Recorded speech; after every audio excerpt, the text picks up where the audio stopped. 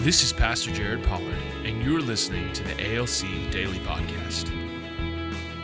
At Abundant Life Church, we believe that every person needs community that leads to encounters that causes growth. Join us as we dive into Scripture, share testimonies, and learn to become the hands and feet of Jesus in our everyday lives. Good morning and welcome to the ALC Daily Podcast. My name is Pastor Jared Pollard. And this is Pastor Benjamin Davis. We are excited. We're talking about some cool stuff this week. We are. Maybe a little controversial with my age group. I think it's only controversial with, it is controversial across the board because I just read another author that just basically slammed the principles that we're going to be talking about today. That's right. So it's becoming more controversial across the board. It is. And I think everything we're going to talk about, we haven't told you what we're going to talk about yet, but everything we're going to talk about. And we might not tell you for a few minutes just to keep you on the edge of your seat. It's very intentional. That's right. This is a baby with the bathwater situation. We want to throw out the bathwater, but don't throw the baby out with the bathwater. You know, I read a background story on why that was a thing, where that saying came from. So back in the day, the man of the house would get to bathe first. Well, who would be the nastiest person in the house? The guy. The man of the house. Right, yeah. And then they would do it based off of age after that going down. So by the time it got to the baby's bath, the water wasn't see-through anymore. And so that's where it was, don't throw the baby out with the bathwater. You might not be able to see the baby in there. You can't say, it's hard to discern. That's how dirty it is. That's how dirty the water is. Well, and the water is pretty dirty on this subject. Does God still believe in prosperity and success today? Now, notice how I phrase that. Because you have to first just accept that in the Old Testament, prosperity and success is all over the place as a general covenant thought process. Are you sure? I'm positive.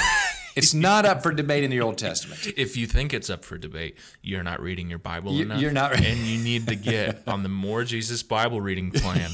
And you can read through the Bible in a year. It's amazing. And you will see that definitely God believed in prosperity and success. Yes, He did. So the question is... Excuse me. Yes, He does. Yes, He does. There we go. But the question is, bring that in the New Testament. Is that still a New Testament principle?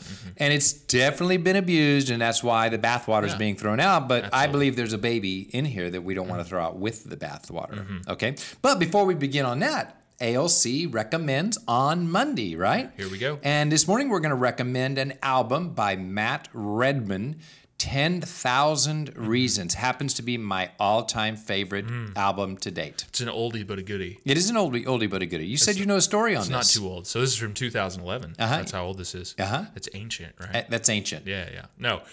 So Matt Redman, the song 10,000 Reasons wasn't finished. He didn't have it done. Yeah. And they were just in a recording session, and he decided, we're just going to record it and see what happens. And he felt like it wasn't finished. And the producer heard the whole song, and he said, "That's it. That's your title track for this album. Wow. That's what you've got to move forward with. This is something that the church needs to be able to sing." He didn't even think it was done. He didn't feel like it was good enough. And the producer was like, "That's what people need. They need that raw response and ability to sing to God." And I think if you've ever sang this song in a worship service, we need to put this back in the worship rotation. It's been a while. I feel like we do.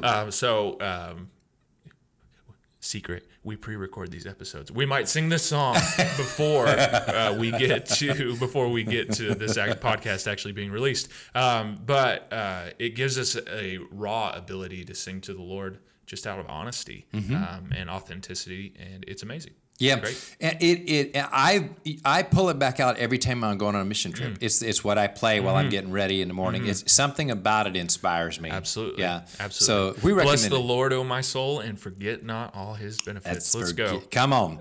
Which one of the benefits we believe is prosperity and success? We still believe is for today. Does God still believe in prosperity and success for today? Now we are going to pull from an Old Testament passage, and it's in the book of Jeremiah. And Jeremiah is an interesting prophet. He had a lot of negative things to say. I mean, he basically prophesied the doom and gloom of Jerusalem is going to get wiped out. Judah is going to get wiped out. That's right. Moab is going to get wiped out. right. Edom's going to get wiped out. Egypt's going to get wiped out. Everybody's going to get wiped out. I want you to go and buy a pair of undies. Nice, clean, tidy whities. And I want you to go bury them in the cleft of the rock by the river. And then leave them for a few days, and I want you to go back and get them. They're useless. And that's what Judah is. That's what he did. I'm telling you, it's pretty rough stuff, Yeah. you know? Yeah. And of You course, know, I named my fantasy football team the Devoted to Desolation because I've been in Jeremiah and Revelation in my Bible reading. Yeah. And, you know, it just kind of came out. That might be what I'm soaking in at the moment. But, you know. he wasn't the most popular guy. No. And actually, all of that prophecy got him thrown in a cistern, you know, and the scripture actually says that With a bunch of dead guys. he's sunk in the mud. Yeah, good times. Now they did rescue him out, and he got protection from the king, but he got imprisoned in the king's guard courtyard. Basically, he's in house arrest. Can't leave, can't go, all of that, because the king secretly wanted to hear the Lord's prophecies. You know, so that's why I put him under house arrest, so he could secretly hear the Lord's prophecies, And then not listen. But and you then, know, and it's then not whatever. listen, not obey, not have the courage to follow through, all of that. In the middle of that, in the middle of Jeremiah's lowest point, he had been in a cistern, he'd sunk in the mud, he was starving, he was dying. They rescued him out. Now he's in the court of the guard, no freedom. The people around him are compromising. It's his low point. He'd be tempted to be depressed. The Lord speaks to him in Jeremiah 33:3, "Call to me, and I will answer you, and I will tell you great and hidden things that you have not known." Now, I want you to think about that scripture was used. Was that scripture used in you a lot in your formative years? It was not. Was not. This was really popular in my formative years. It was like everybody quoted the scripture, and usually it was out of context, but it's still good. I mean, you know what I'm saying? It's still a good word. You know what I'm saying? Yeah. If I call to the Lord, He'll show me great and hidden things. Yeah. But in context, Jeremiah is at his low point. He's prophesied the destruction of Jerusalem by the Babylonians, the destruction of Judah by the Babylonians, the destruction of Edom, Moab, everybody, Egypt, everybody. Babylonians are going to conquer everybody. It's going to be a disaster across the board. God's doing this. And the Lord picks his low point, his most depressed moment, his down, just I'm in prison, all of this to say, hey, you want to talk about something different? And he says, if you do, call to me and I will answer you and tell you great and hidden things that we've not talked about yet. That's fine. So, Jeremiah did call to the Lord and the Lord answered him. And what the Lord spoke was verse 6.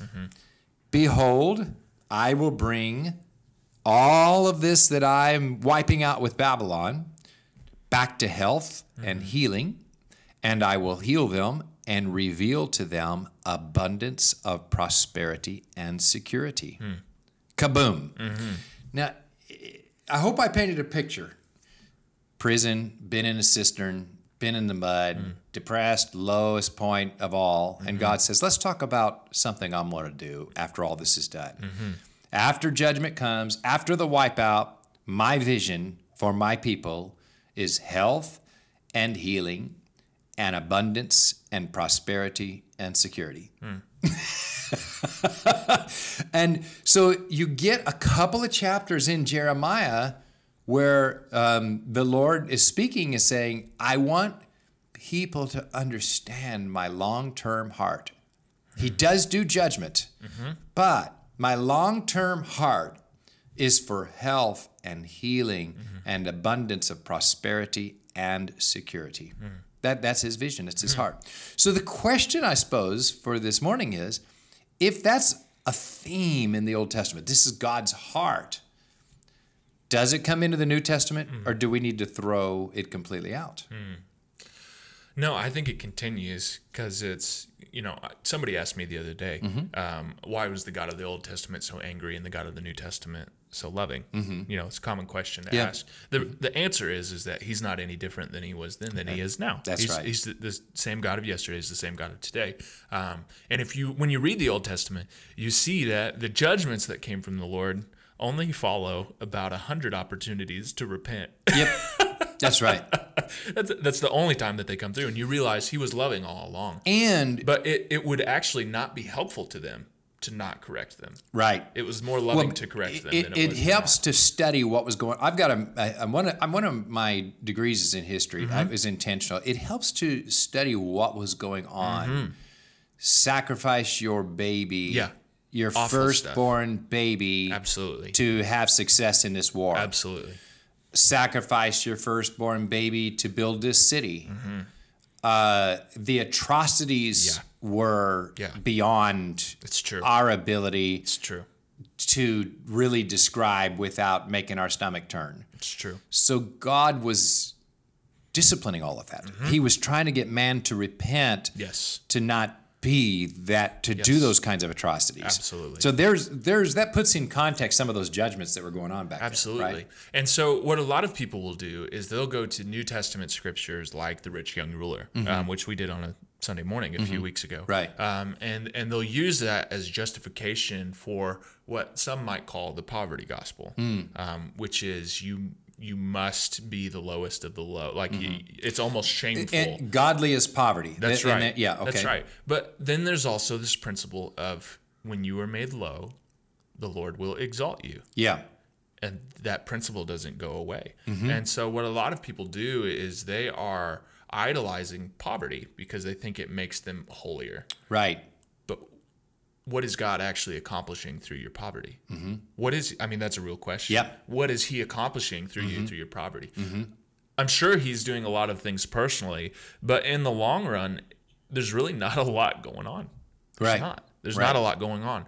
And so if you can get past that mindset of poverty is holy, set apart, God actually wants to use resources that flow through your hands to accomplish more than you could ever imagine. Yes. So we believe that God's vision for prosperity and success does transition into the New Testament. Now, there are some sticky wickets with it. There are. For one thing, is abused too strong of a word? No, it's been abused. It's been I was told in this book that currently in Nigeria it's a problem now.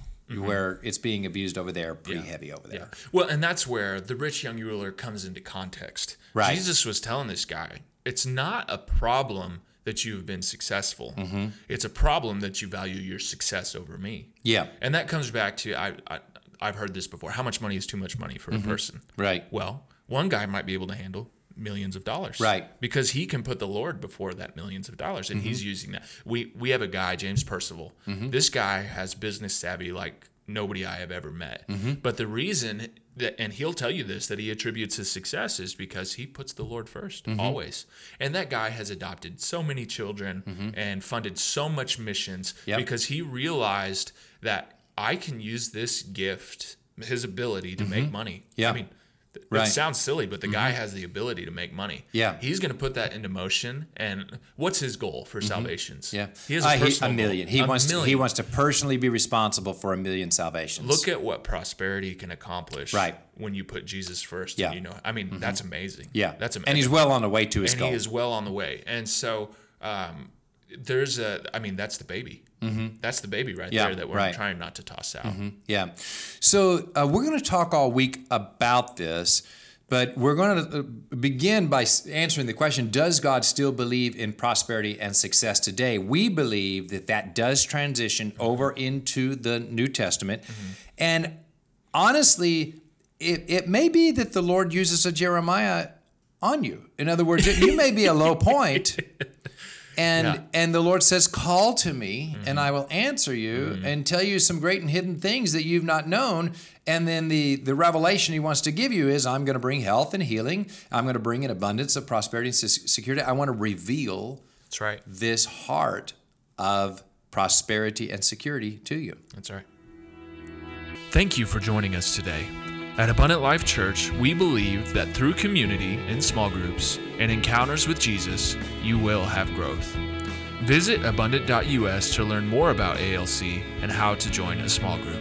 You can also join us on Sunday mornings at 9 a.m. in person or at 10:45 in person or on our YouTube with our live stream community.